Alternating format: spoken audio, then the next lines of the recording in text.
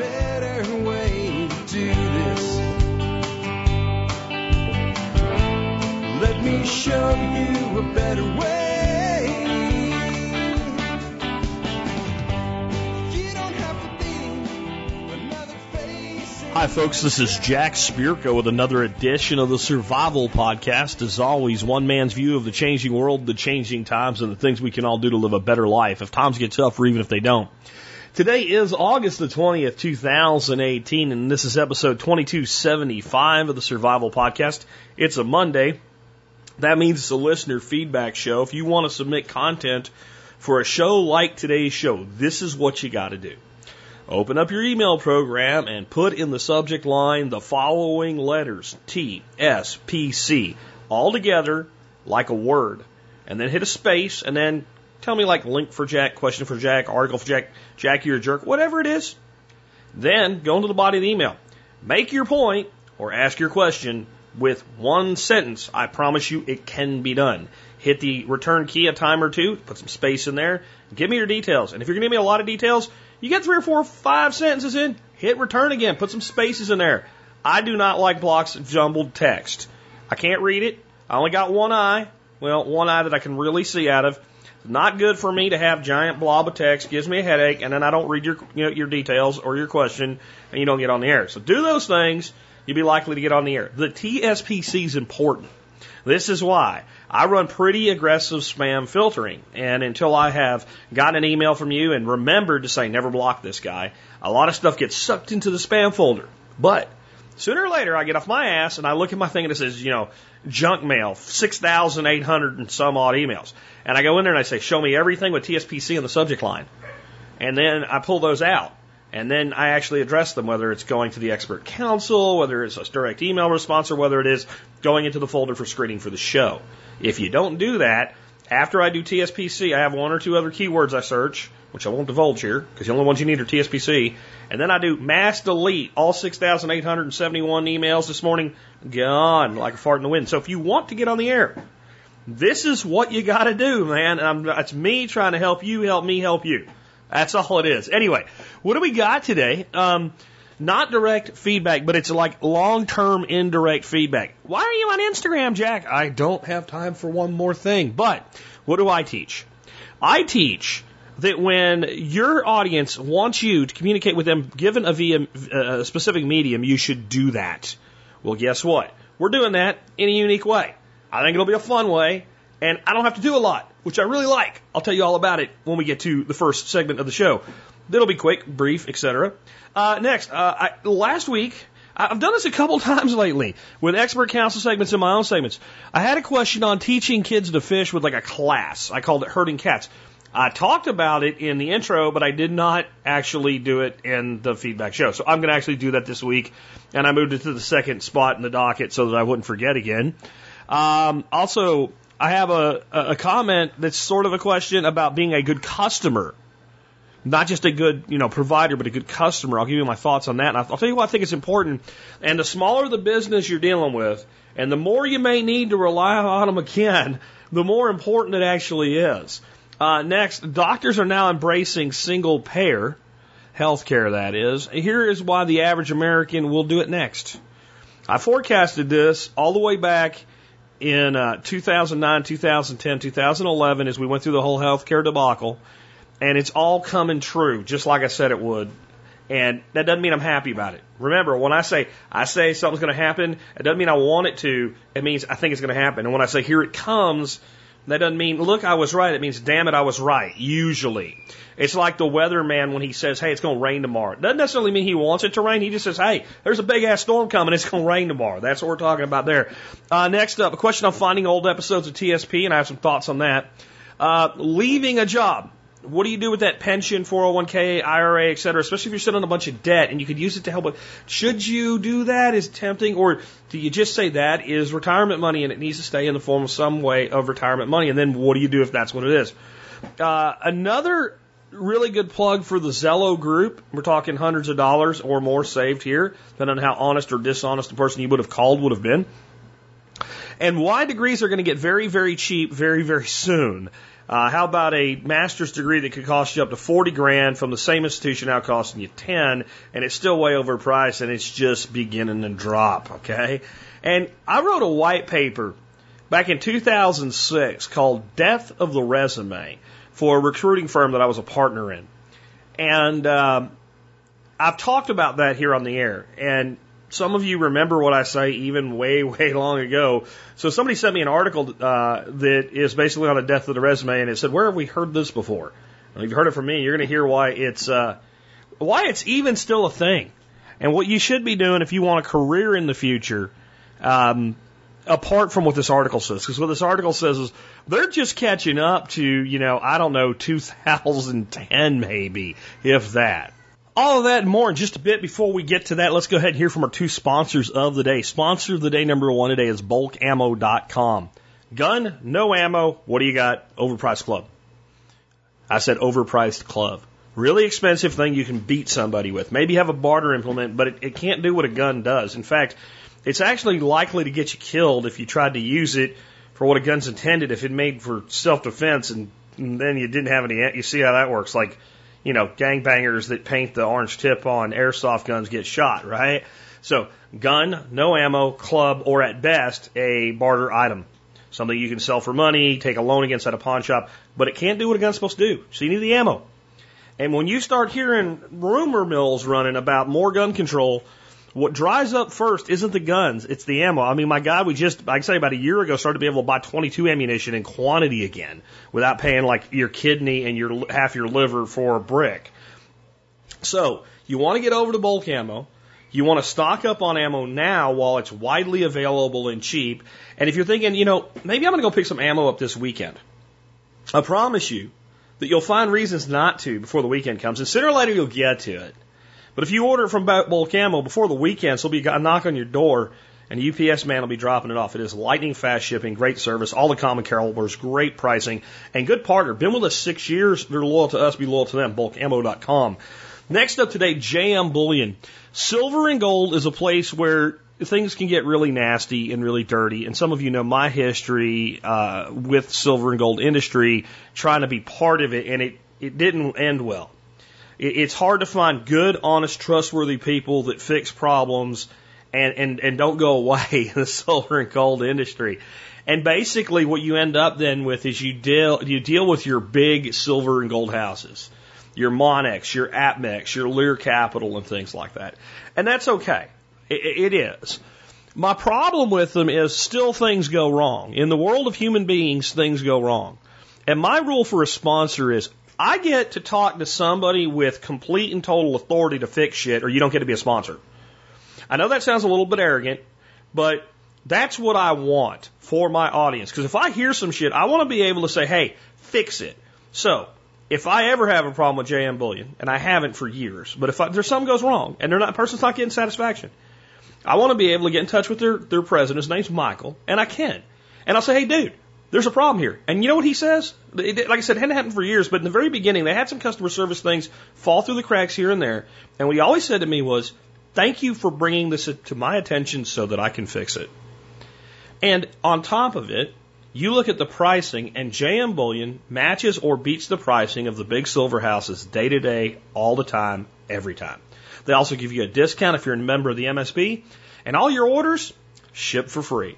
Learn more at jmbullion.com, but get that discount if you're buying more than $300 worth of stuff at any given time. You can find that again in the benefits section of the MSB. Now, before we get to your stuff for today, let's go ahead and take a look at a year in history.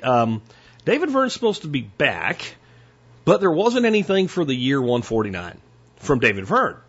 But Ariana, whoever Ariana is, has a history segment for today. So I will read it. I just wanted to point that out because, look, a wiki means anybody can. It's a duocracy. If you'd like to contribute to the history segment or in any way contribute to our TSP Wiki, go to tspwiki.com, set up an account. If you don't know what to do, there are tutorial videos that show you how to edit articles, add articles, all that good stuff. What Ariana has to tell us about, though, in the year 149 is Greek influence in India.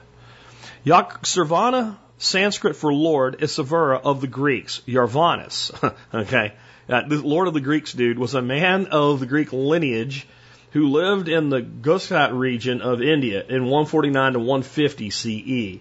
Yaknavana, translated to the Yakvajada, or saying of the Greeks, one of the earliest writings of Indian astrology from Greek to Sanskrit.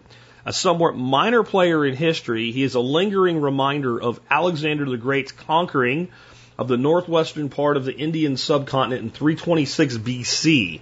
So we're looking 400 years in the past at that point, right? Greek presence was waning, if not near extinct by this point in the region that covers modern-day Afghanistan and Pakistan. The legacy of the Indo-Greeks was felt for several centuries, from the usage of the Greek language and calendar to the distinctive coinage, and with influence traceable down to the rulers of the 4th century.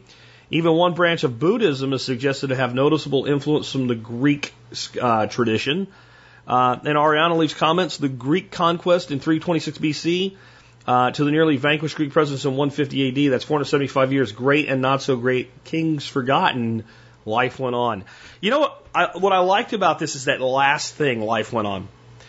I think sometimes we become so arrogant into how important that we are as a people, as a nation, as a time, that we forget how we tend to look at history. Many of us do love history, we love to study history and talk about history, but for everything that there will ever be written in a book about history, or a wiki about history, or a blog about history, or spoken in a podcast about history, there are 100 million things that happen that no one cares about anymore. And life does go on.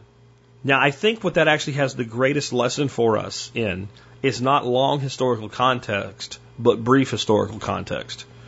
It amazes me how upset people are about the bullshit on the TV on a daily basis, but if you ask them what they were pissed off about in February, they couldn't tell you if you offered them $1,000.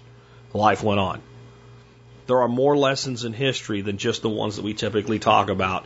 The fact that in the end, life goes on, and the human condition is one of continuum, is certainly one of them. With that, let me remind you real quick, if you are not an MSB member yet, consider joining. You help support the show. You get great benefits. That's all I got on that today. Let's go ahead and dive into it. So what I wanted to tell you guys about today, I've had a lot of you guys over the years, Jack, why do you do Instagram? And I'm like, I tend to be active on platforms that I'm active on, right? So what does that mean? That means like if I use it for things other than to promote my show and to talk to my audience, I tend to promote my show and talk to my audience on it. But I know I'm breaking one of my own rules. And I'm breaking one of my own rules because I've taught people for years, if your people want to talk to you via a given medium, you talk to them. However, I also have limitations. So you have to say, okay, well, I'd like to do everything everybody wants, but I can't. So I tend to do Facebook, Twitter, and YouTube. And I figure that's a pretty big social media obligation right there. But Instagram is cool. I just really don't have time for one more thing. But my nephew and his wife run their business and drive probably 80 to 90% of their business through Instagram. And they're doing very well for themselves. They're actually following my business model to the T, even though what they're doing is totally different. But as far as the revenue model, it's almost exactly the same type of a revenue model and content generation business. So my wife sat down with them recently, and they showed her kind of what they're doing on Instagram. And she still needs to learn more, but she's like, well, I can do that for Jack. So here's what we're going to do with my Instagram channel, which I've had since 2012, and until this morning it had exactly 0 pictures on it. But I do have almost 1,000, 1,050 followers as of this morning. Since I posted on Facebook about it, now it's up to 1,100, it's almost 1,200 followers. So we're going to resurrect it and use it. I had to post a picture on it before they would even let me edit my profile and try to figure it out, which, God, I hate Instagram as far as non-intuitive, and all of their technical help stuff is like, well, that was 5 editions ago, Instagram. How about a new version of it? Add little symbols on it. Anyway, got it going. Dorothy did a couple of things. And what we're going to do, and I tried to change my Instagram handle, which you're supposed to be able to do, but it never worked. I was going to change it instead of Jack Spirko to Life with Jack or Living with Jack, but that's going to be the angle of the channel, even though it's going to stay at Jack Spirko. So what this is going to be is Dorothy is going to randomly take pictures, and when we figure out how the damn video thing works, short videos of me throughout the day and post them to my Instagram. So you're going to get to look at my life through her eyes, the good, the bad, the ugly, the indifferent, the pissed off Jack because he's working on a plumbing part that won't go together, the grandpa Jack that's hanging out with his granddaughter or grandson and doing something like that, the guy mixing a drink at the end of the day, that type of thing. She's going to handle it all. She'll put up a few posts a day, maybe more, I don't know. For her, it's not really a big deal to add that. For me, it would be a huge deal. And my other thing is I always thought, like, I'm a podcaster, an audio podcaster. I have a voice and a face made for radio. Instagram really isn't my thing. I'm not producing knives like Patrick Rorman of MT Knives or something like that. I'm not walking a trail, right? I'm not doing that stuff every day of my life. Most of my life is spent behind a microphone for the work part of the day. And, then when I'm trying to get things done in the time that I have available, a lot of times it's just scrambling to get it done. But I think the point of some of the social media is a look behind the scenes. And I think Dorothy can give a unique view. And she'll put things up I never would. So it should be fun. If you are on Instagram, my handle is @JackSpearco, all one word, no spaces or special characters, which I think is how Instagram has to work anyway. And I have a link in the show notes to my page. And if you got any tips for how to make the damn thing work without wanting to throw your phone through the wall, I'll leave them in the show notes today, and I'll see what I can do to get those over to Dorothy. But my nephew Nick's going to do a big sit-down powwow with Dorothy on how to do all the stuff that they do, because they're kind of like Instagram ninjas. So maybe things will get better as we go. Next up, I don't have the original email anymore because it got purged after the last show from my active folder for the show. But there was a question that came in. It was basically, Jack, how do I set up a fishing class for kids? And I refer to that as herding cats. And I almost didn't do this one. And maybe that's subconsciously why it got left off last week, though the show went pretty long last Monday.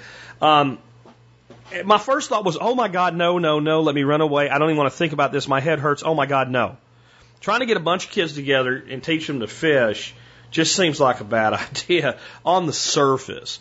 And I've taught a lot of little kids to fish over the years, and generally, one guy with one kid who's not fished yet, it's all you can do to keep them in bounds and not from embedding themselves or you with a hook or running away and filling their shoe with dirt or, drawing with a stick instead of looking at the fish or yelling because the fish aren't biting or whatever it is. It's kind of stressful in a way, to me.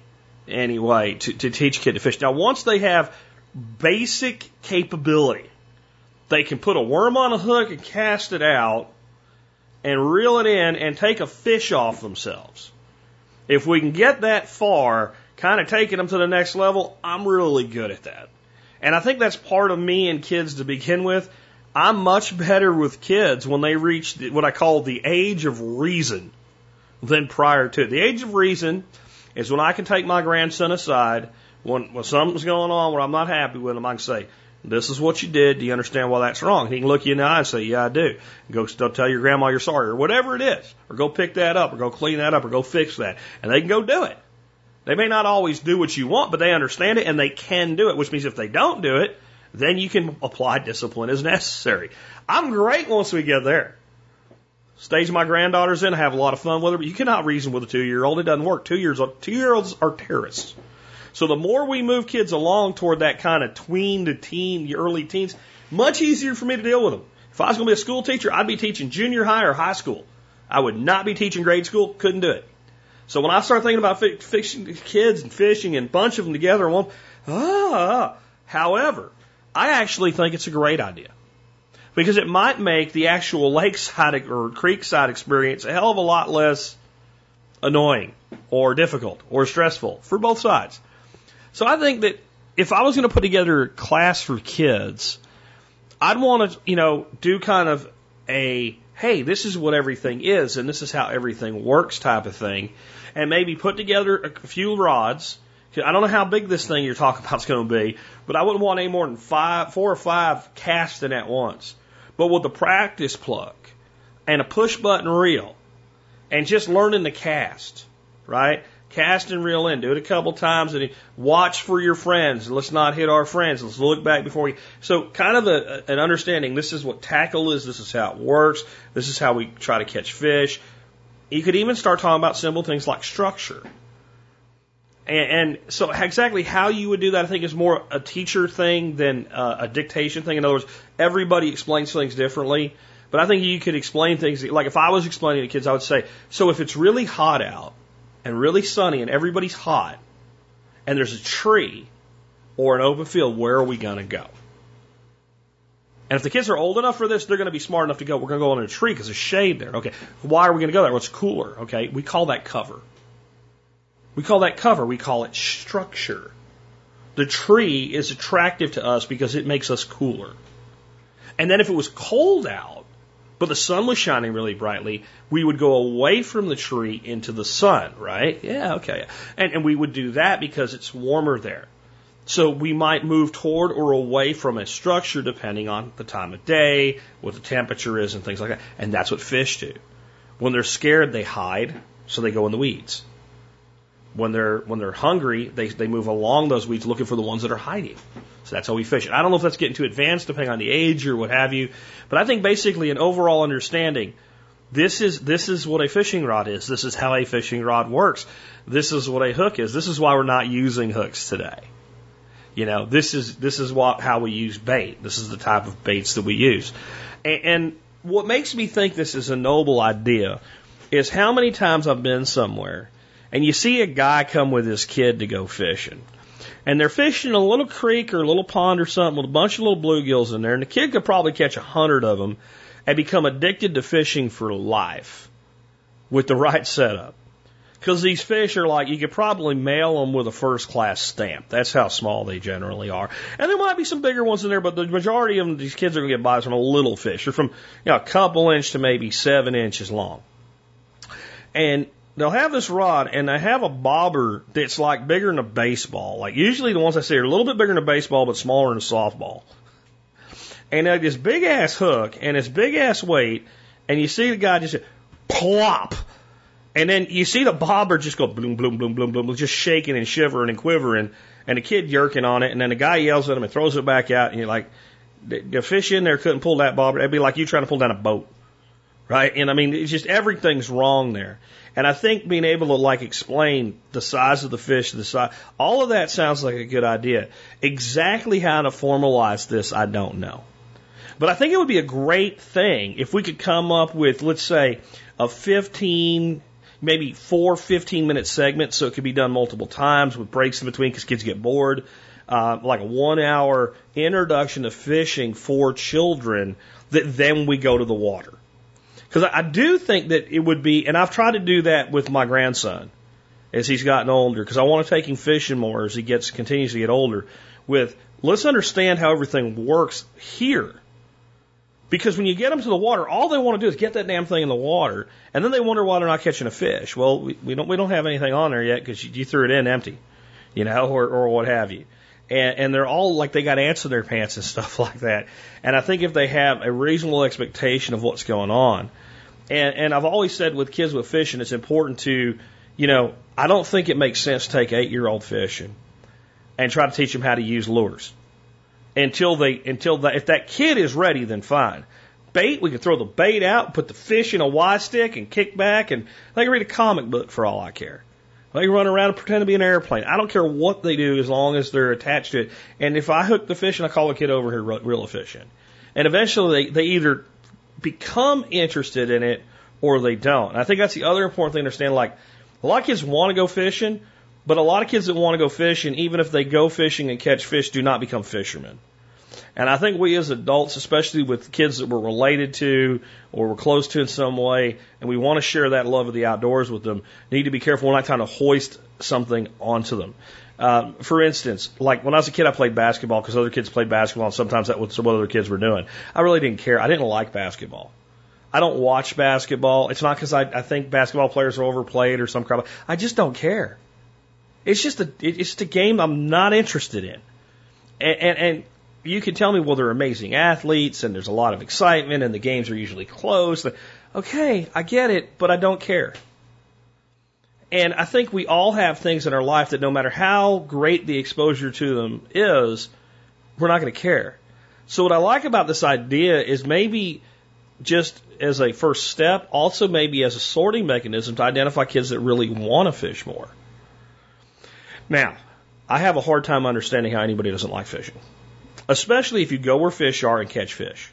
I understand people that their only experience with fishing has been sitting around in a boat, sweating their ass off for hours and hours, being told, shh, be quiet because the fish will run away, when that's not true to begin with. You know, unless you're banging on the boat or something, it's not a big deal to talk. And they've never caught any fish. I get that. But to me, like, fishing is like an innate thing. Like, we are hunter-gatherers by nature, and fishing is a way by which we hunt and gather.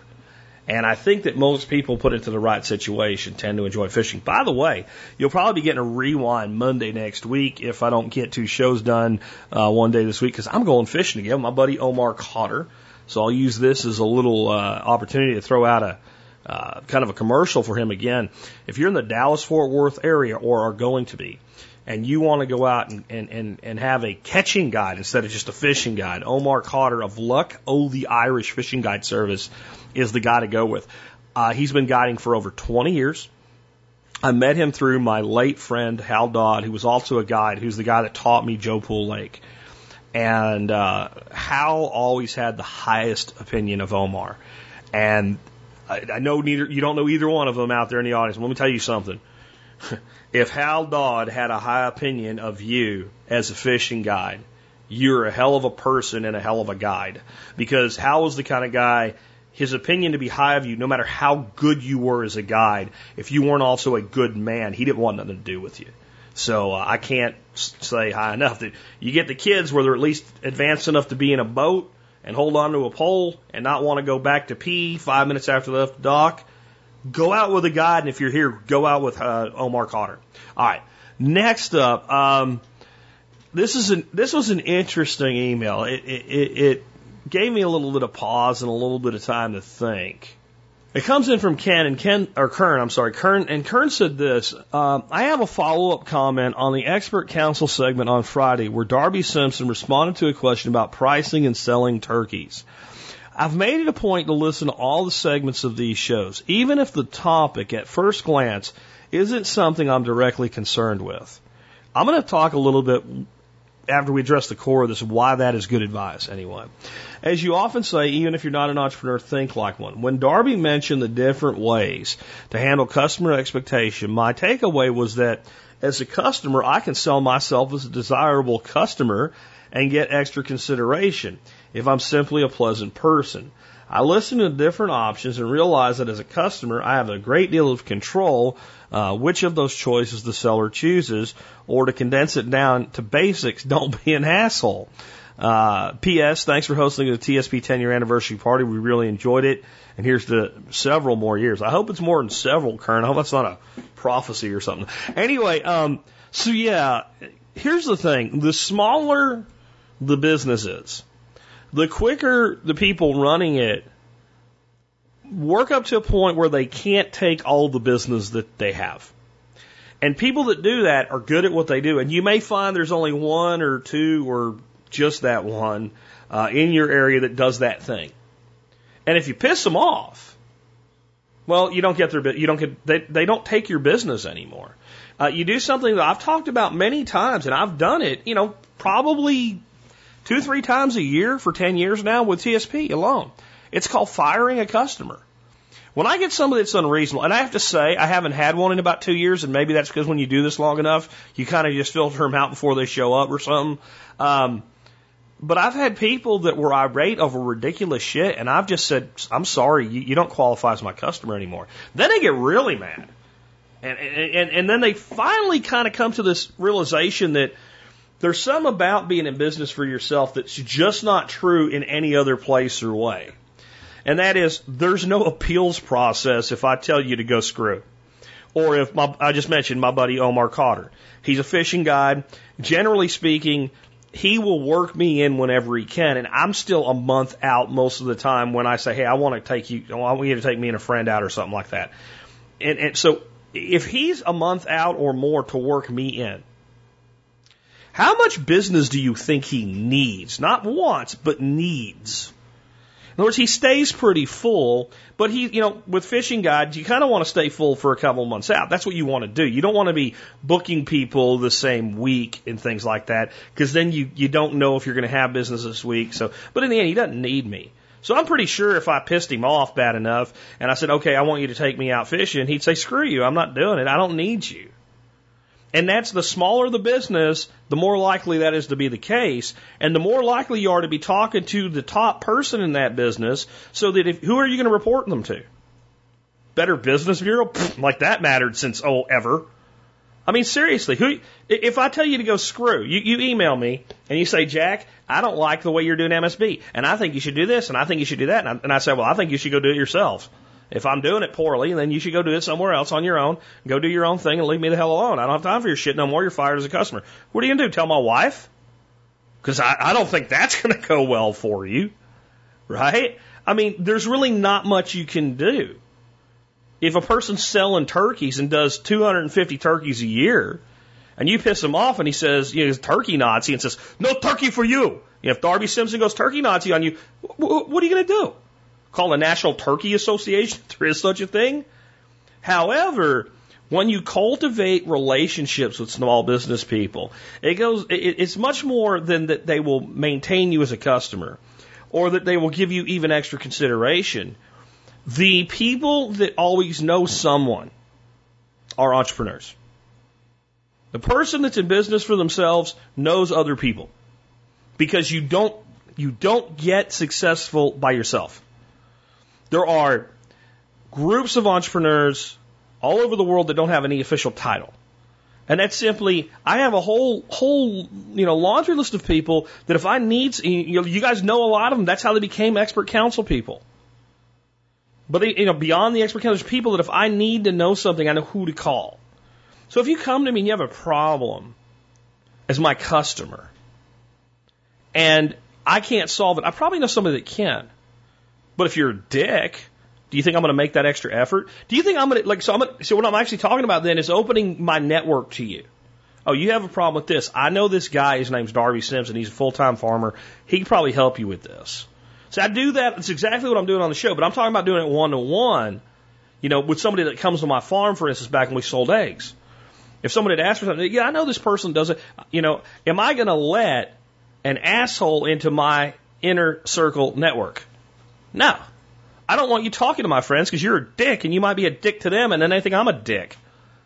And so this is good advice not just with small businesses. This is good advice in life. Never be a dick unless you need to be a dick, and then be a dick quickly, efficiently, and go on about your life.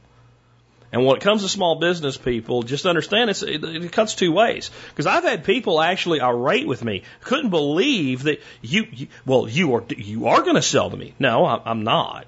And if I see you buy something from me, I'm going to refund your money and cancel it. You don't get to be my customer. Brian Black and Kelly Black learned this from me very early on, and they had a very irate customer. Wanted to buy like his best tactical bag, like a $400 bag. And they basically got fed up with this person and told them to go screw and said no. And they lost their mind and demanded, you will sell this to me. And they said, no, I won't. And I think there is a big lesson there, Kern, and you're right. We should just be excellent to each other, like in the words of Bill and Ted, which, by the way, a third movie's coming out. I don't know how well that's going to work out for them, but I'm looking forward to it. But we should be as excellent to each other as we can. I can be a dick. You guys know that. But generally, if you guys see me online being an asshole to somebody, it probably isn't that it was the first time that I dealt with them. I've probably dealt with them multiple times and either told them to piss off, or I've tried to be reasonable up to a point, and then you're like, you know what? And I think there's a place for that too. There's a place for telling people to piss off. Once they become toxic in your life, you have to. And as a business person, when you have a toxic, heavy burdening customer, you have to understand that every second that you spend trying to make a person will never be happy, you're not spending your time doing the job you're supposed to be doing for your good customers that do support you. So yeah, they got to go. They got to get fired. Next up, let's take another one. This is another one of those, Jack, you're right. And I'm like, damn it. There's an article out from Salon this week, and the title is, Once Its Greatest Foes, Doctors Are Embracing Single Payer. And you can read the article if you want, but there's a physicians group, a younger physicians saying they think healthcare is a right, and how the older physicians warned about how they'd be, they get paid less and all the problems that would come with single payer and government run healthcare and stuff like that. But basically the world of doctors, medical professionals, is swinging toward a positive opinion of single payer healthcare, government controlled healthcare. And it's obvious why. It's not because young doctors think healthcare is a human right. That's not why. It's not even young doctors. It's the people that are the head of one of the largest unions in America that people don't even know is a union, the American Medical Association. It's the drug companies that send pretty reps out to bat eyes at the young-looking doctor. It's all the people that actually make the decisions within the medical industry who are now speaking on behalf of all the doctors and saying this is what the doctors want now. And now they're also, because it goes two ways, they're telling the doctors what they want. And this is my big problem with doctors as a whole. They believe whatever the hell they're told. And I know that some of you are going to get mad at me for that, but they do. And you have to understand why to get why, right? That sounds like double talk, but seriously. You got to think about what a doctor is. A doctor is a smart, hard-working academic. That's first and foremost. You cannot become a doctor if you are not a smart, hardworking academic, because you will never get the grades to get into the right regular college and get the grades in the degree that you take to then go on to medical school and become an MD, and then you will not get through your residency unless you are a smart, hardworking academic. So that's not a negative, but it's a thing, isn't it? In school, and I'm not picking on the education system at all, just in general, school works like this. You're told the way things are. When you're able to repeat the way things are, you get an A. Okay? Medical school does not change that. There's just a lot more, and it gets more complicated. You're talking about, where in anatomy class they learn everything, not just all the muscles and bones, but this little indentation in this particular bone that goes up under here. What is that called? You got to remember it, because you might be given an instruction at some point to do something with it, or giving somebody else an instruction to do something. So you got to know where that thing is. So it's a magnified thing. That authority dictates the facts. So doctors come into a practice of some kind, whether it's emergency medicine, whether it's family medicine, whatever, and they have another doctor over their shoulder, and he's telling them what to do. Now that other doctor, especially when they go through a residency, that other doctor works for a hospital. And that hospital is a financial institution first and a medical institution second. And even when they're nonprofit, they're still profit driven, because if you don't pay the bills, the lights go out. So they make hardcore business decisions that masquerade as medical decisions to get handed through. And then all of the information in your textbooks and in the reports you read and everything else, it comes from the pharmaceutical and the medical device industry. And then doctors don't read studies. They always say, well, there's been lots of studies on that, and I've read them. No, you didn't. 99% of the time, when a doctor says they read a study, they read the conclusion of the study. And if it's like a study that took a bunch of studies and put it together and says this is what all the studies say, well, a doctor believes that conclusion, period. So that doesn't just have to do with medical things like what drug to use or what surgery to use or what protocol to use or what medical device to use. It also has to do with what's your opinion of the industry, because that's what unions do. Unions tell the worker what to think about the industry and the offers and the business itself. So we are heading toward this with the doctors now, because insurance doesn't want to pay for shit. Insurance has gotten extremely expensive, and they pay for less and less, and they pay the doctors less and less. And the doctors would rather have what you'd call, I've talked about this before, I mentioned it last week, saying, somebody said so-and-so, but his money's green. Talking about an asshole customer. Like, if a customer's big enough, all that shit we just talked about, you'll deal with them. If you have an account that's worth $5 million a year to you, and the guy that you have as a representative over there is a dick, you'll deal with him. So this is where we are in the medical industry, that in the end, doctors have to make business decisions. And the thing about the federal government is their money's green. You fill out the paperwork, you get paid.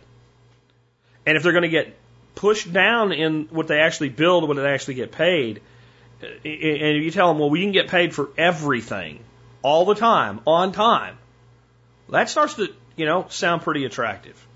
It's a business decision. Also, many doctors are employers, and they're going broke trying to provide insurance for their staffs. And even the ones that are small enough that they don't have to provide insurance, they know that their people can't afford insurance. And they see the problem, and that's the big reason. They see how bad it is. Because in the end, I don't mean anything I said about doctors to be negative about them as people. I think doctors are awesome. Okay? In the end, doctors are most of the time, there's some that just want money, but generally they are not the doctor that's a family practitioner. They go into some specialized surgery or something because there's lots of money in it. Doctors are in business to help people. They want to help people. That's why they do that. And they see people suffering. And when they look at the whole thing as a big mess, and everybody from above now is telling them, hey, this is the wave of the future, well, shit. At least I'd be able to just help people. I can stop. They think that they can just stop dealing with all this other crap, and everybody will be able to get the health care that they know is important. Because when your doctor says you really should have your tests done or whatever, whether they're right or wrong, they believe it, and they really do feel that way because they care about you. Okay? And I think so the pressure is just simply pushing them to the only logical place to go from where we are. And this is why the average American is on their way to this too. I mean, when I look at what Dorothy and I pay for health insurance combined, it's over $12,000 a year. Other than our house, it's our single largest expense. It's almost as expensive as our house. It's less expensive than our mortgage. Like when I say it's almost as expensive as our house, I mean it's almost as expensive as my principal, my interest, my insurance, and my property taxes combined. And as much as I don't want single payer health care, if you can cut my bill to $5,000 instead of $12,000, I'll deal with a bunch of shit for that. Especially if it then does more, even if it doesn't do it as well. And we can, see, this is the thing, we still resist because we can afford it. What if you can't? What if you just can't? And this is the summation of the whole thing. What I said before the health care bill was passed, and some of you have been around long enough, you'll know this is exactly what I said. You can call all of your senators and all your congressmen. You can bitch, you can whine, you can moan. You can call all the talking heads on TV and on the radio. You can hold up signs. You can bitch, cry, piss, moan, and bellyache. This thing will pass. It is going to pass. You're going to get sold out, and they're going to do it. And when they do it, it is going to destroy health care from an affordability standpoint. They're calling it the Affordable Care Act. They should call it the Unaffordable Care Act. They did not have the political will to get a government option into the bill. But they did what they figured was the next best thing. They set up a system where that could only be the logical result. So you have people now, like Bernie Sanders coming out, Medicaid for all. It ain't going to happen. We will not have a single-payer health care system. We will have a single-payer option, a.k.a. the government option. That's what we're going to have. And the other thing I said, and again, you can go back through archives and find this stuff if you want to. I said that you will get 2 terms of Barack Obama. And I was told, you're a libtard. Again, I'm the weatherman. I'm not saying I want this. I'm just telling you you're going to get 2 terms of Barack Obama. They're going to hold on to this. By the time the Republicans take over, it's going to be such a mess, they're not going to be able to fix it. They're going to promise to fix it, and they're not going to. And before the last 2 elections, I said, the Republicans have already sold you out. They're not going to fix this. You're a libtard. I don't know where you get that. I'm dumbfounded when I hear that. When I tell you that that the right's screwing you over, I'm a leftist. Okay, whatever. Anyway, and that we would get a Republican strongman president. Now, I said this in 2009. We would get a Republican strongman president who would come in and do things that the Democrats have always wanted to do, but no Democrat president would ever be capable of getting done because this guy will get the right to go along with it. Okay? Right. That sounds crazy. Trump, everybody hates him. Hold on a second. Let's look at a different issue. And tell me it's not exactly what's happened. In 2010, If you would have said to the average Republican, I'm not talking about elected official, self-identifying Republican citizen that voter, self-identified Republican voter, what we'd like to do is this. Let's let all the people that are illegal aliens that are in the United States stay. Now hold on, let me finish the whole thing before you flip. Then you can flip out. Let's let them all stay. Assuming that they go through certain qualifications and that they don't have a criminal record and things like that, and it's a multi-year path, and then they can all stay. But on the other side of it, we seal the border. And the thing is, we're going to seal the border first. We're going to put up a wall. We're going to do absolute stringent enforcement of any new people coming here. And we will seal the border first, and then we'll do this thing. Or we'll do this thing, and it has contingencies upon other things getting done to seal that border. And we're going to set a new precedent that you don't get to come here illegally. We make it very difficult to come here illegally, and we come up with a system that makes it easier to come here legally to work for a time or for a long term. What do you think of that? The average Republican would have stuck their fingers in ears and went, no way, scream, we'll shut it down like we did before.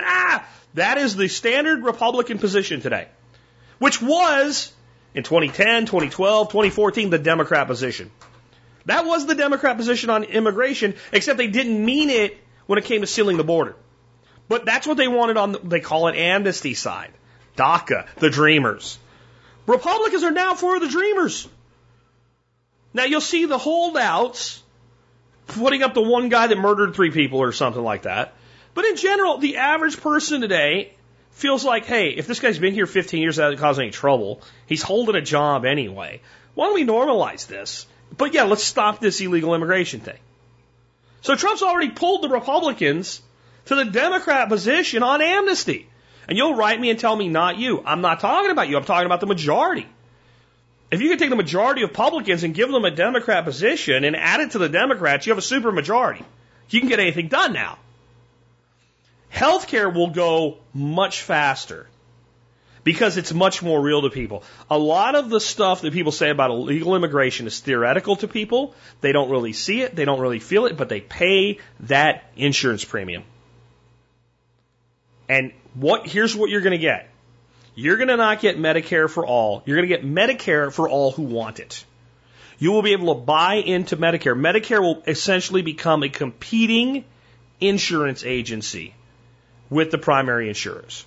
And it will be the biggest cluster F you have ever seen in your life.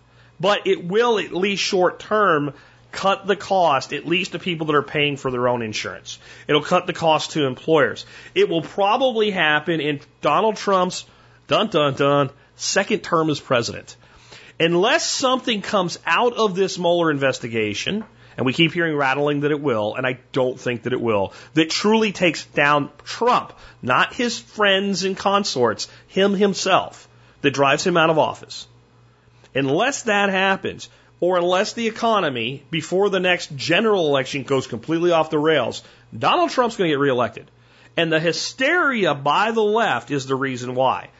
I don't think he will deal with a Democratic majority in the House and Senate after this election. It could be a soft Democrat majority in the House. It could be a soft Republican majority.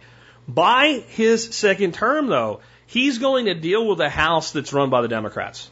It is very possible in the general election of Trump's reelection that he'll lose the House and retain the presidency at the same time. I know it doesn't seem likely, but it's happened plenty. It happened to Barack Obama. It happened to Barack Obama.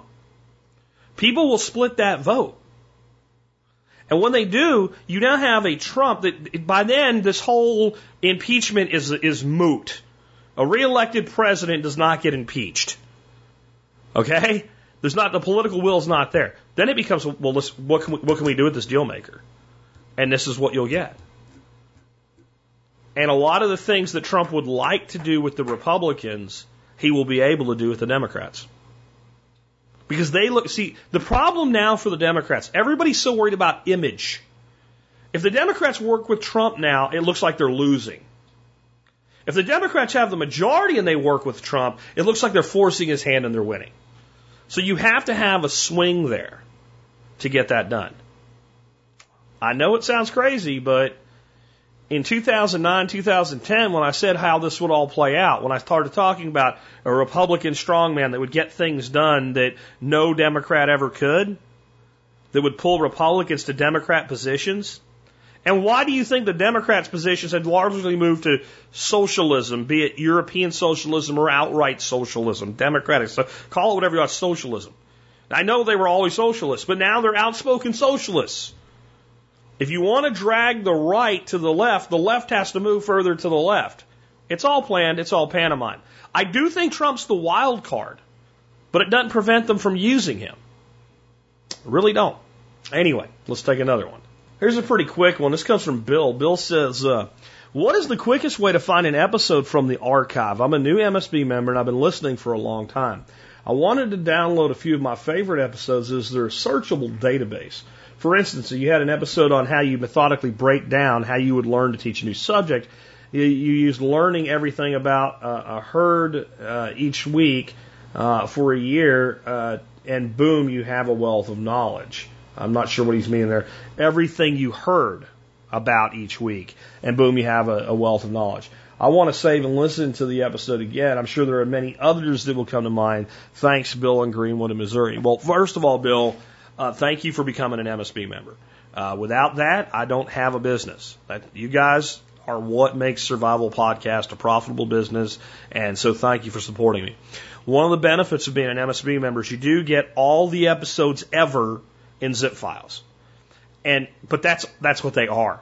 I mean, it's just blocks of 24 at a time, and you just right click save as, and boom, you got 24 episodes downloaded. And that's what you got. You got just basically all of it. There's no searchable database for that, but there is a search function on the website. So the best thing you could do then is to go ahead and search the website and find the episodes that you're interested in. And then if some of them are really old, you have them in that huge archive, you know what numbers to go pull out. Because then you just have them in sequential order. So if you know the episode is 363, and I have no idea what that show's about, by the way, but if the episode's 363, you just go to 363 and you have it available to play.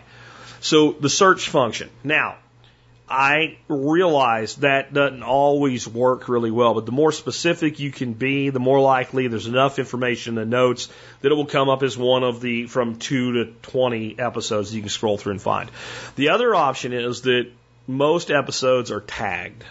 So there's a tag cloud that'll pull up everything on a given subject. And if you even click on a tag from the tag cloud, let's say you clicked on permaculture and what you really wanted was farming. I don't know how much there is on that, but you could just erase permaculture and replace it with farming and hit enter, and it would pull up that tag if there is anything for it. So tags and searching the site are really the best. However, there will come, because I've had people, you had this one episode, it was about this and this and this. I'm like, oh yeah. And even I, when I start searching on my own site, can't find it for the person. And I've occasionally gone to the Survival Podcast Facebook forum on Facebook. Not the forum, but the group, the Facebook group, and said, guys, this is my show, and I can't remember what episode this was. I was talking about these things. Anybody got any idea what episode that was? And somebody within a day will pop and go, it was this. And I'm like, holy crap, So I would really advise for that and other reasons to become a member of the Facebook group. Now, I have a Facebook page, and I have a Facebook group. I think you should be part of both of them, but here's what I do with the page. I take new posts on the blog and I post it to the page, and occasionally I respond there. And the reason I do that is because Facebook is a big bunch of greedy jerks. And what they do now is, after people like me have built pages with over 100,000 followers, when I put something up on my page, like 800 people to 2,000 people see it. What about the other 98,000? For me, like 108,000. Okay, would you like your people to see the stuff you posted? Well, yes, please. That's why I had them follow me on Facebook. Okay, well, if you give us $100, we'll show it to 800 or 8,000 more of your people. No. I'm not doing that. So the group, you'll be more likely to actually see things, and you'll interact with other group members. So it's not just posting something for me. You'll get help from a really great team of people there that watch out and look out for each other and do a lot to help each other out. So I'm going to recommend the search function, the tag cloud, and the Facebook group. And to find the Facebook group, you can go to my site, the Survival Podcast. And if you scroll down, you'll see a logo for the Facebook group. You can click that. There's a link in today's show notes. Or just go to Facebook and search for the Survival Podcast Facebook forum. You can join that group. There's like some screening questions and stuff. You have to be approved by an admin. But once you're approved, you're in. It might take a day or two, depending on how many people are trying to get in at one time. But there's only about 8,000 people in that group, compared to about 110,000 people on my page. And when I post something to the group, it gets far more response than the page does. Way more response. And way more people see it. So there's a business lesson there on top of this, guys. If you're building a Facebook presence, put your effort into a group. And you can have a page too and link the group to the page and post everything to the page, but put your effort and your building into the group. At least for now, you'll get more traction out of that. I don't know if they'll screw us again someday on that, but it would seem a lot harder since the groups are forum-like. They're roundtable discussions. They're not just me to you. They're you to your other people within the organization. I will give you a little piece of advice, though. If you are part of any of our social media groups, whether it's Zello, the Old School Forum, Facebook Forum group, anything like that, and a moderator says, hey, guess what? What you're doing is not acceptable here. Don't argue with them. Don't argue with them. Because the next thing you're going to have is the great big Harley Quinn band hammer smacking you in the head and you're going to be gone. And when you come to me and go, Jack, I wasn't even doing anything wrong, and you're moderating, I'm like, I don't give a shit. That's how these groups work. I don't run them. That's what I love about them. I don't run them. I didn't set the rules. They're member-led and member-run. But my advice, it's the Facebook forums, the one we have the most problem children in right now. And we have a moderator group chat. And I'll see them like discussing it, and like I see them go on for like 15 minutes trying to figure out, do we or do we not ban this person? Sometimes I go ban them myself. I'm like, they're taking way too much of your time up. You're not paid to do this, right? If you have to put this much effort into figuring out whether this person needs to be here, they don't need to be here. So that's your little additional warning. Next question comes from Jeff. Jeff says, I'm leaving a job where I have a small pension that I can cash out. Do I pay the debt off or roll it into an IRA?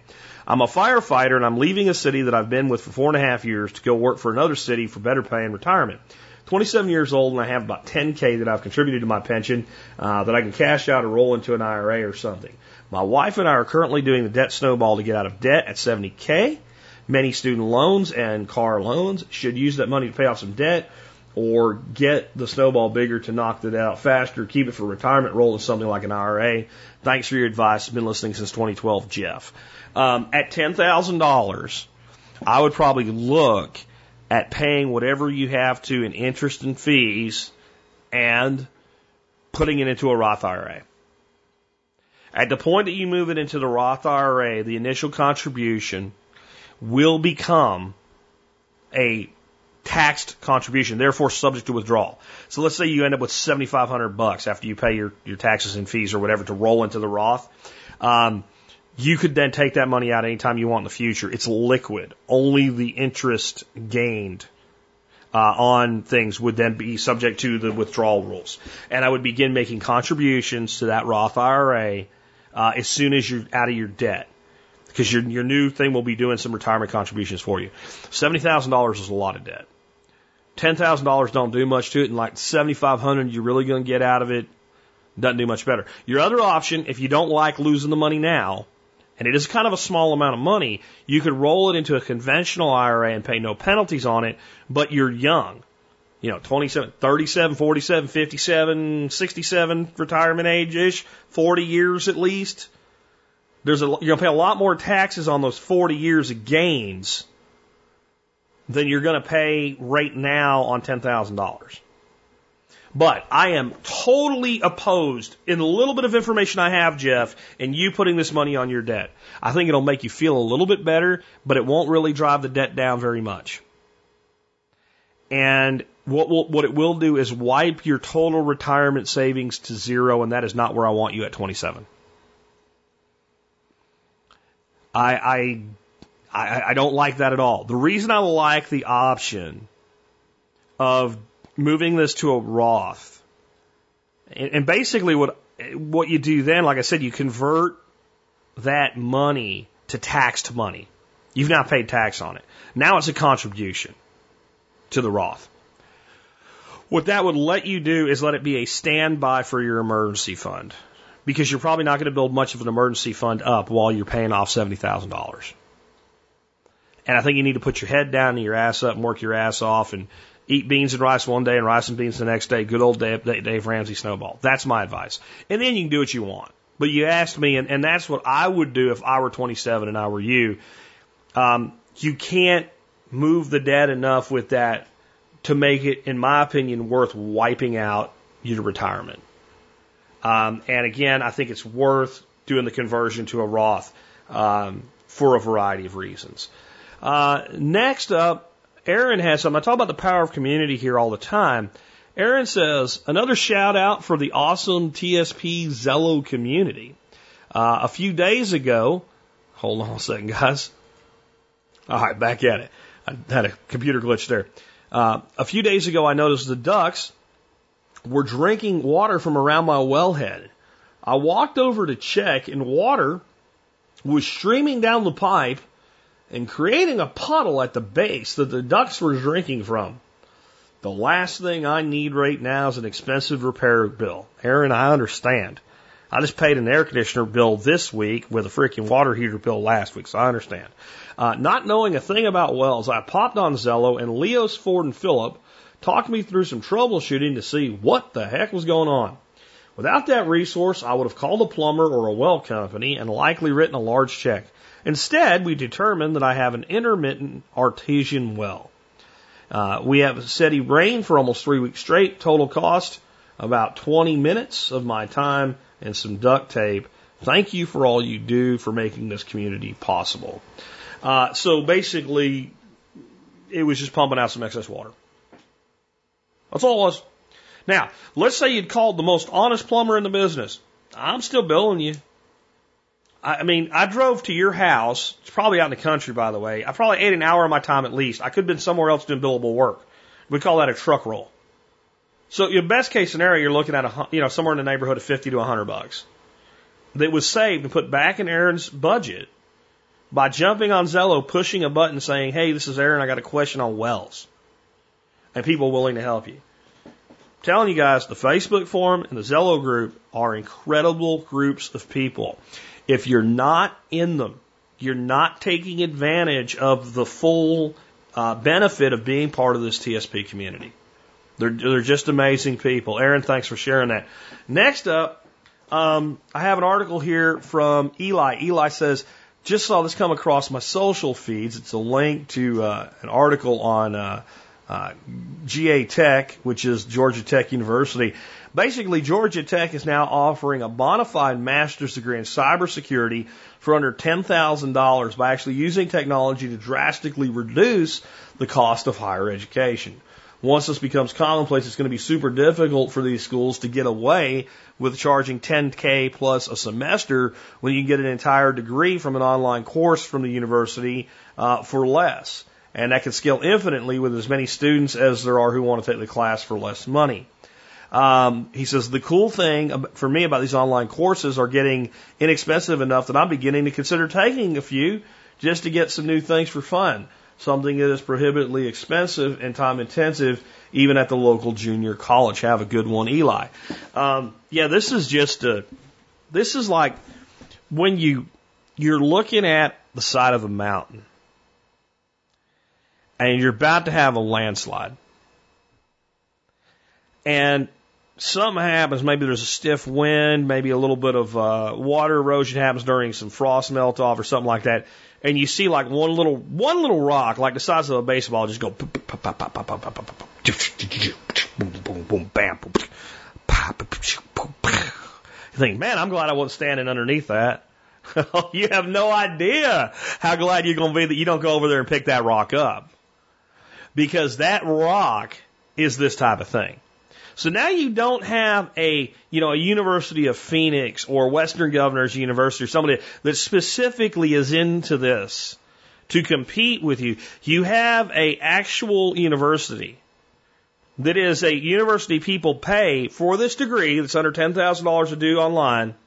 People pay that are in-school students $20,000 for this degree. And in-state students. So if you live in your Georgia resident, you pay about $20,000. Because remember, this master's degree, and I think Eli might have missed this, I'm not sure. It doesn't say you have no college and you're going to get for $10,000 a master's degree in cybersecurity. What it says, you have your bachelor's and you're going to complete your master's work to add that MS to your BS, right? It is $20,000 for a Georgia resident and $40,000 for a non-in-state student to do this degree. Do it online for $9,000 and change. That's that rock. That's that rock. Because, well, why would I spend $20,000 to pursue my master's there now and go to the school? What possible reason would I have to do that? Generally, not always, but generally people that are pursuing master's degrees have begun their work life. And if you haven't, you're stupid. Okay? If you get a master's before you get a job in your field, you're pricing yourself out of entry level. And it's very hard to get the first opportunity once you do that. So generally speaking, people have a job. Or at least they're starting to get some internships, something in their field when they go to that master's level. Again, if they're smart. Should be friggin' smart if you're going to get a master's degree. Maybe you are. Why would I spend twice as much money to have to go sit in a desk when I could spend 50% less and take my courses in my own time? The degree. See, the thing is, the degree says Georgia Tech. It doesn't matter where I go to school. The degree says Georgia Tech. The degree that the employer will look at says Georgia Tech University. It doesn't say Correspondence School of Georgia Tech. It says Georgia Tech University. Why would I pay more for it? Now, here's the real thing. You have a confluence of things right now. Remember Tony Seba that talked about a clean energy disruption? There's certain things that when you get a certain point, a disruption to the status quo is inevitable. When the automobile became cheap enough that the average person with a job could afford one, the day of the horse is the mainstream of transportation was over. And nothing could stop it. Plenty of people put their fingers in their ears and called it a horseless carriage and didn't believe in it, thought it was a fad, but it wouldn't go away. The day that it became where you could get a cell phone for less money generally than a landline, the day of the landline was over. Now, I know some of you say, I have a landline in my house. How often do you really use it? It's a legacy of something that's held on because it's easy and convenient and cheap now. I don't have one. Most people don't have one anymore. It is one of the fastest collapsing legacy businesses in the world. That's why all the telecom companies that resisted cell phones are all in the mobile business now. Because you reach a tipping point. And usually you see one piece. Well, the automobile became available. So a lot of other things that went on. Improvement in roads and stuff like that. And when you have enough things come together, that disruption is inevitable. And this is what you got going on in the education market right now. First of all, your primary setup for a major disruption is the value of degrees has gone down. Degrees are worth less money than they ever have been in history. Why? Because more people have them than any time in history. For those of you, I'm going to geek out for a second, talk about baseball cards.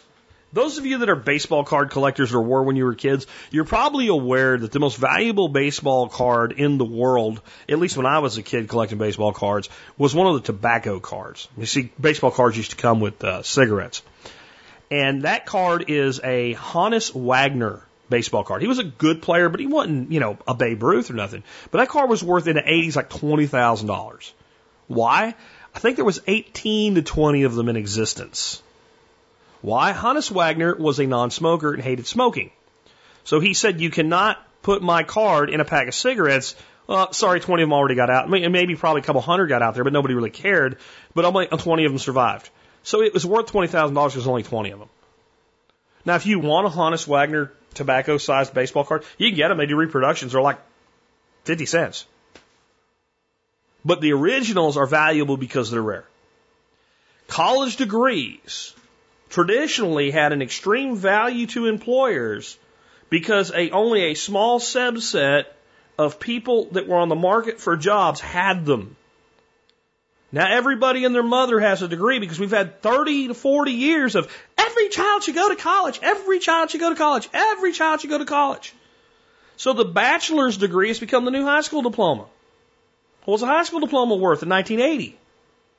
Not much. It was good to have. Don't get me. See, I'm not completely shitting on it. Don't get me wrong. It's good to have, but it wasn't worth much. You wouldn't pay a lot of money to get a high school diploma. You know, if GEDs were $15,000, no one would have had one in 1980. I don't need that. I don't need that at all. Right? This is what's happened to college degrees in the mind of employers.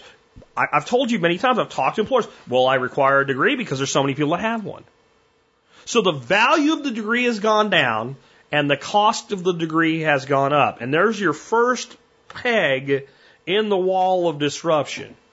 Additionally, now we have gotten to a point where the technology necessary to distribute the information and judge the performance of the student has gotten to where it's pennies. It's fractions of pennies on the dollar. It's pennies on the thousands of dollars to do this. So now we have the mechanism, and we've also reached a confluence where the value of the degree is beginning to drop. And because of government interference in the market, the cost has gone exponentially up. This landslide, it's going to be like, oh, well, maybe there's another one here and another one, a nano degree this, and that specialized school that, and oh, look, this medical school is paying 100% of tuition for all doctors. That's a new story that's out this last couple of weeks as well. Yeah, but not everybody gets in.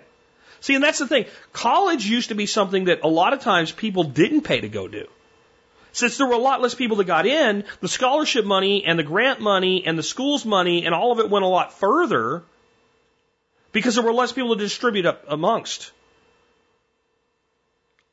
This is going to, I'm telling you, it's going to be like overnight. You're going to see universities that have been around for 100 years either going cyber or closing their doors. It'll never happen. Yeah, and there'll never be a strongman president, following Obama that'll get Democratic things done while Republicans cheer either, right? I'm sorry, I'm the weatherman, guys. Okay, this is from John in Moore Park. And John sends me lots of great stuff. And he says, where have we heard this before? It's a CNN Money report. It says, is the resume dead? So companies and recruiters are putting less emphasis on resumes when searching for job candidates. And read the full story. And basically the upshot of the article is get a LinkedIn profile. How 2006 of you, CNN Money. Very well done. I'm glad you've gotten up to 2006, 2008 timeline in your recommendations. Well done. But they are actually coming to the conclusion that I came to back in 2006 when I wrote a white paper for a company called Data Workforce, which I was a partner in with Neil Franklin, and it was called The Death of the Resume. Again, I authored this in 2006, and it was backed up by one of our mathematicians from Syrian who was running actual algorithms determining the decaying rate of how much people were going to rely on resumes. I wish I could find that damn thing because it's disappeared into the wilds of nothingness now, because I'd like to compare it to what they're saying. They're saying that in this article, I'm not reading any articles today, but all the ones that I've mentioned are actually in the show notes link. But the senior director, you can read the article if you want to, the senior director for human resources for Cisco, the computer Cisco, not the airplane food Cisco, CISCO. Cisco has said that resumes 10 years ago were 35 to 40% of the hiring process, and today they're 10. And I don't even think they're 10. I think they are now a formality in most positions. And I think there's a legacy. There's people that are still running HR departments and screening candidates and stuff like that. All they know is a resume. They're 50 years old. All they know is a resume. They don't understand hunting for candidates. They understand candidates coming to them. And I guess to make this, and this is what I said back in 2006, what people don't understand about the resume is it is a marketing piece. It is it would be in your best interest to learn more about me. I'm really good and I can do the things you need done. Call me and we'll talk. That's really what a resume is. In other words, resumes are direct mail. Resumes are direct mail. Now, there's still some direct mail around today, but it's not the marketing piece that it used to be. Now, the marketer in me keeps using the phrase direct mail. You probably don't use that phrase, and unless you're a marketer and have been involved in campaigns like this in the past, you've probably never used the term direct mail. You have another term for this as the person receiving it. You call it junk mail.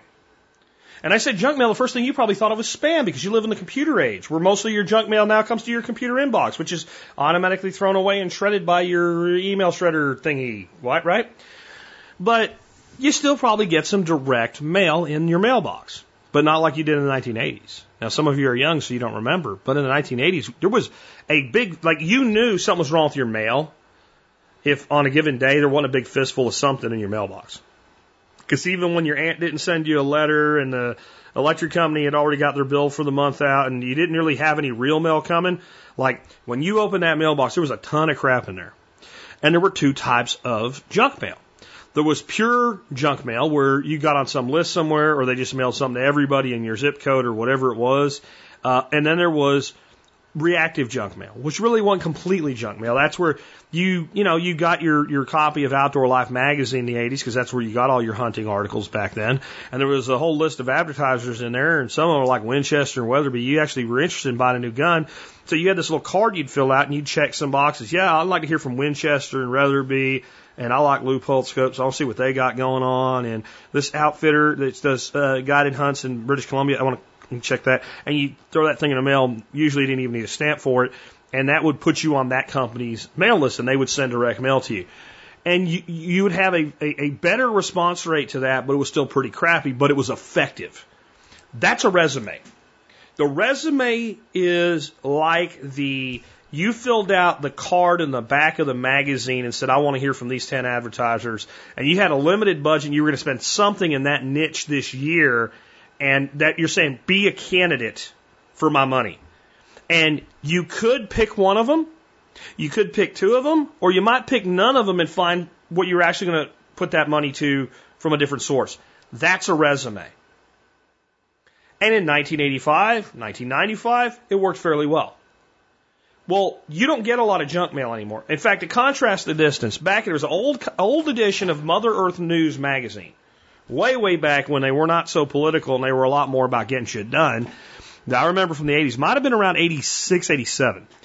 This dude got himself on every junk mail list he could. He made a shredder compactor thing and he made fire logs out of junk mail.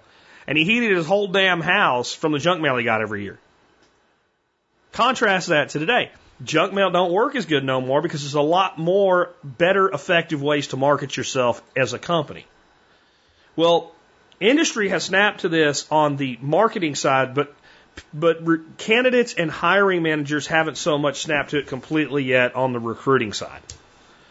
Because, yeah, I'm okay with having a LinkedIn profile, but if that's going to be what CNN comes away from this with, like, again, welcome to 2006, there's CNN money, and that's a good idea.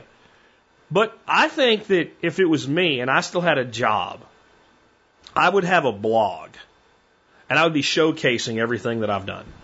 And I would be sharing it on Facebook and Twitter and Minds and any place else I could find to share it. So that when because what they're doing now, recruiters are doing it, but they're building bots to do this. They're crawling social media to find people with unique skill sets. And in the end, what you want to be able to do is when you talk to a prospective employer, say, yeah, I've done projects like that before. Let me send you this link to an article about one that I did. Because you want to stand out. You want to be different. You don't want to be another resume on the pile. You don't want to be another piece of junk mail. And I'll tell you the case of the last 2 jobs I had before I quit having jobs, I didn't need a resume to get the job.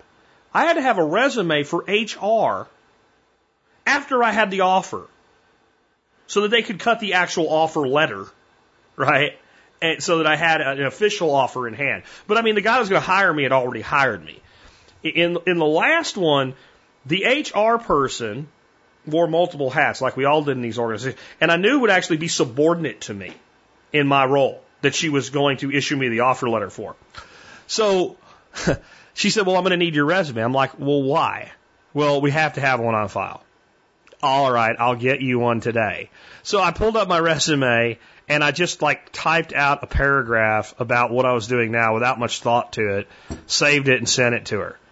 And when I went and saw her next, she said, I'm just going to give you some advice. HR people don't like functional resumes. And it was kind of a little bit of an assertive dick move, but I said, but HR people don't hire people. Do you have my offer letter?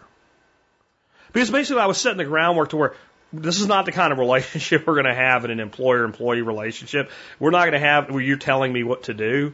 Plus, I don't care about resumes.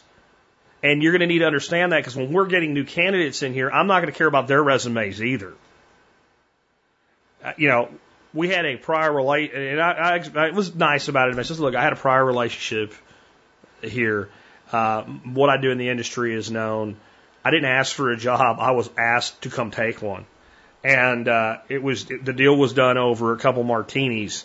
It had nothing to do with the resume. And resumes are not going to matter anymore. They're really not. And this person was old school. She was out of, what the heck was the name of that company? Something with an F. Fujitsu.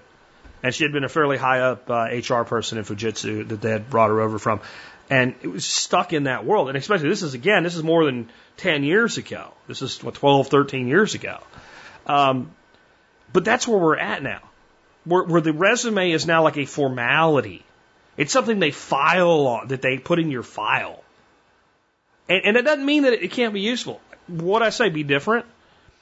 I wouldn't hesitate right now. If I had a place I really wanted to work and I knew the person I needed to talk to and I hadn't got through with other means, to putting an old school resume on really high quality paper and mailing it to them with a handwritten cover letter.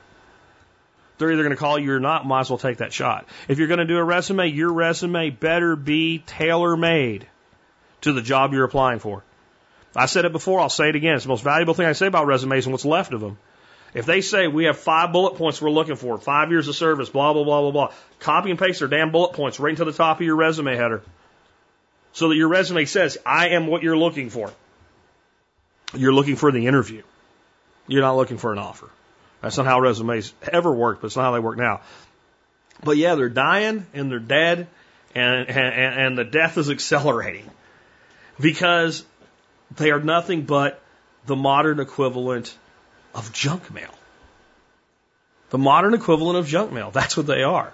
They are a snapshot where the purpose of a resume is now to disqualify you. So in 1985, as a hiring manager, the reason I wanted to see 20 resumes is so I could find 5, 10 people that are worth talking to. So what I was looking for in those resumes, on some level, was disqualifiers.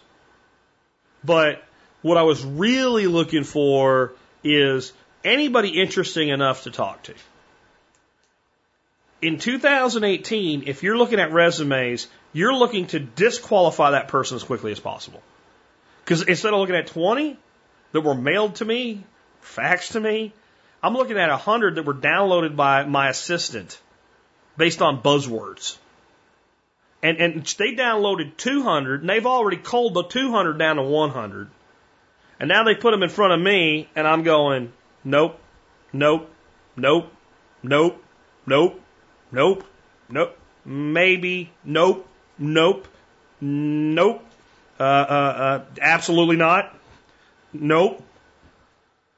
I'm ending up with 3. If I'm lucky, I'm 3% of what I look at I want to talk to. If I want to hire a candidate.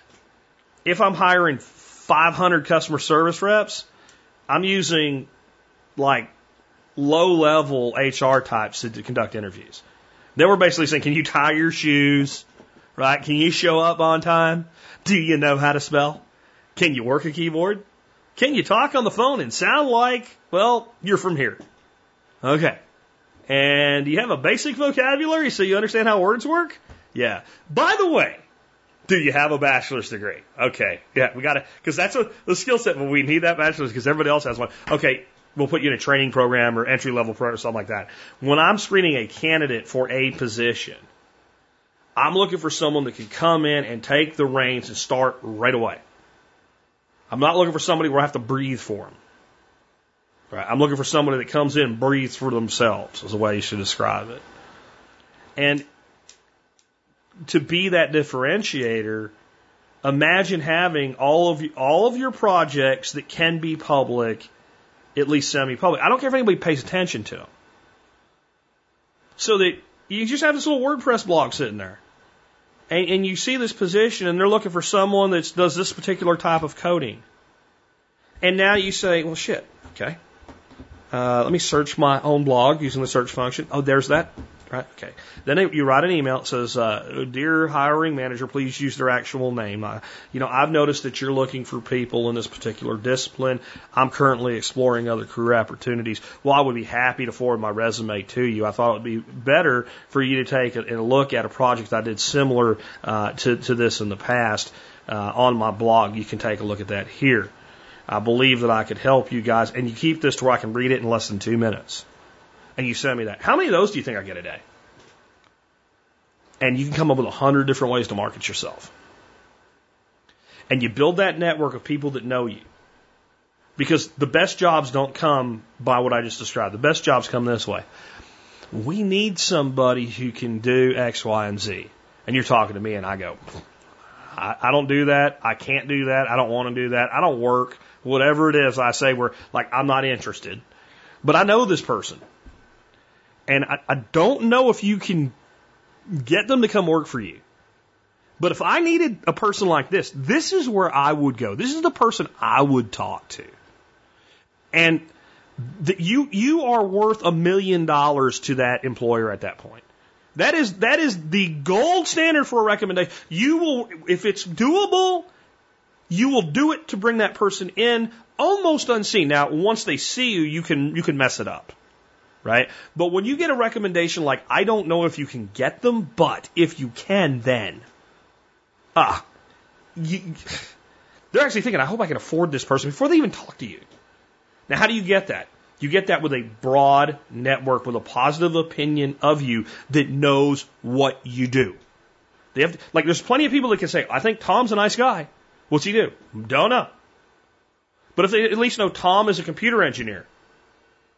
We're looking for computer engineers. I know one. It's not as good as, I don't know if he, but I know one. His name's Tom. I think he's really good. He might be interested in this. I mean, you bypass all the bullshit.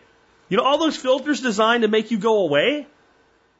When the person that wants to do the hiring has a name handed to them, they'll tell HR, just get this guy set up for an interview. Well, we need to do this. No. What you need to do is, you need to schedule an interview on frickin' Tuesday so I can talk to this person. And they'll say, don't, and I've said it to HR, don't try to help. You're only going to screw it up. As far as background checks or anything we have to do, if we decide we're making an offer, you can do that then. I don't want you messing with this until I sit down and have an interview with this person. And often that won't even happen. Often, I've done this guy, the developer I hired, when I was working with Neil. Holy crap, I don't think I can afford, and I was honest to God thinking, I don't know if I can afford this guy. And so I set up a lunch meeting.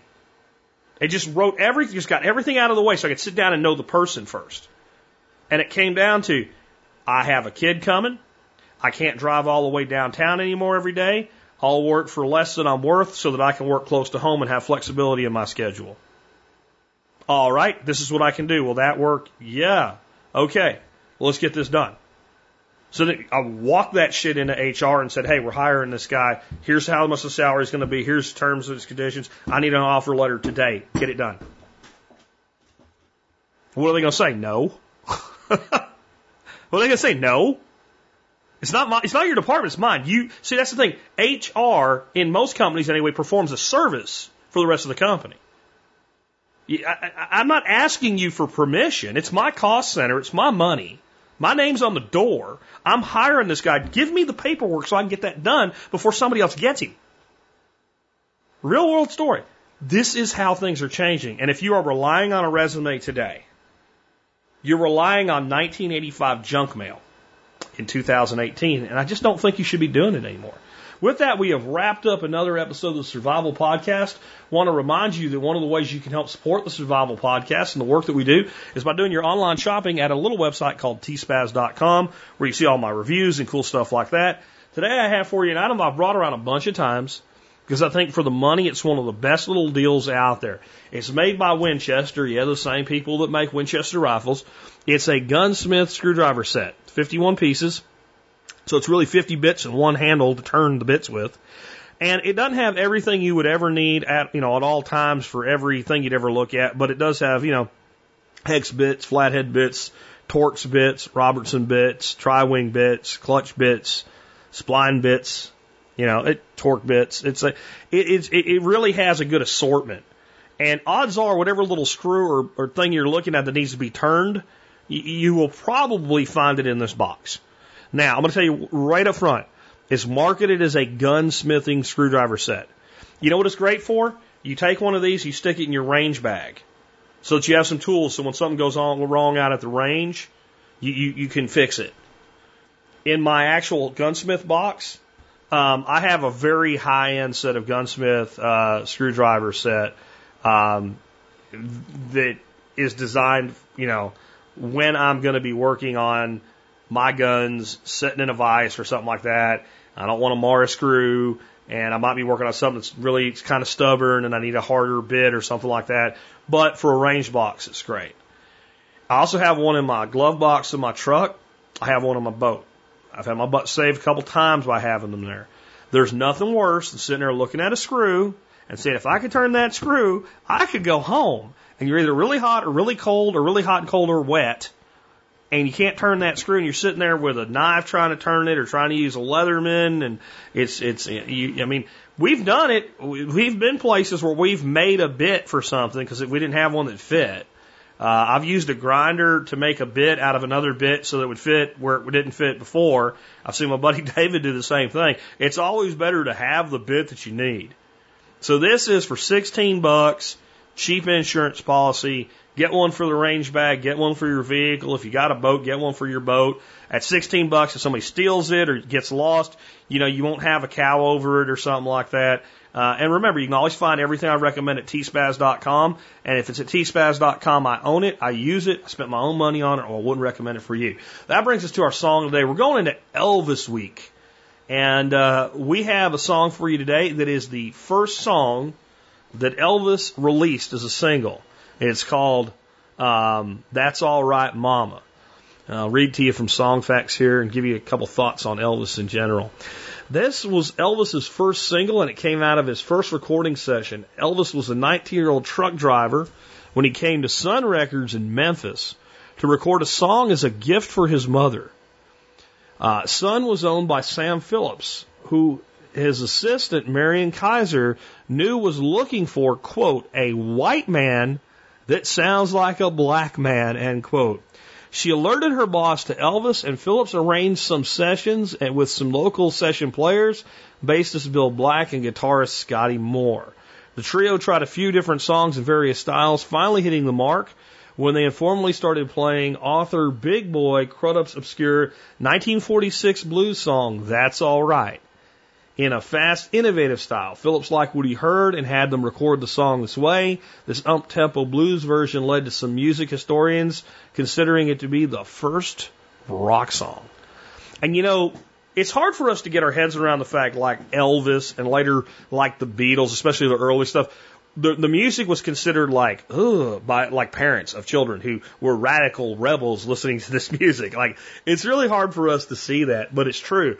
But what Elvis did was he broke through that barrier in a way that really no one else ever has. One of my favorite musicians of all time kind of paid tribute to that in song. There's a line in a Jimmy Buffett song that goes like this. Elvis was the only man from Northeast Mississippi who could shake his hips and still be loved by rednecks, cops, and hippies. And at the time, that was saying something.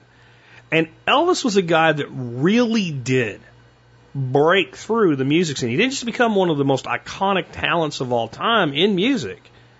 He changed the way that people actually looked at music. He changed the way people thought about music. It's really pretty an amazing American story. It's also one of those things that people think about happening in the music business, but just doesn't happen much. You know, you don't just go to record a song for your mom and then some guy finds you and you get discovered. Next thing you know, you're famous. But it does on occasion. And I think it's not talent that does that. It's talent plus. And it doesn't even matter plus what. It's plus something. In this case, it was kind of plus a look, an image, a charisma, and the right time and the right place, both in the inside story you just heard, but in America and the music scene as a whole. All of those things came together. And that, you know, kind of we're talking about resumes and stuff today, it all comes together with that. There's a lot of talented people in the world. And you're probably not the most talented. But if you're talented enough, it's the plus that makes the difference. Good lead off to Elvis Week. We'll be listening to Elvis songs at the end of every show today for the rest of the week. With that, it's been Jack Spirko with another edition of the Survival Podcast. Help you figure out how to live that better life. Helping you figure out how to live that better life if times get tough or even if they don't. That's all right for you. That's all right, Mama. Just any way you do it, that's all right. That's all right. That's all right, Mama. Any way you do. Well, Mama, she done told me. Papa done told me too. Son, that guy you fooling, wish he ain't no good to you, but that's all right. That's all right. That's all right, Mama. Any way you do.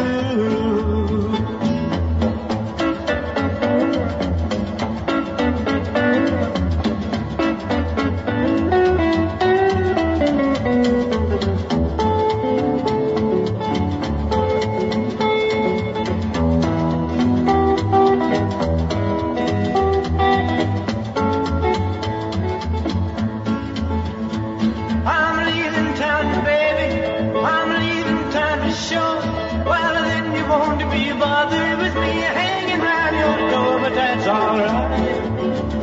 That's all right. That's all right, Mama. Any way you do. Ah, da da dee dee dee dee dee dee dee dee dee dee. I need your loving. That's all right.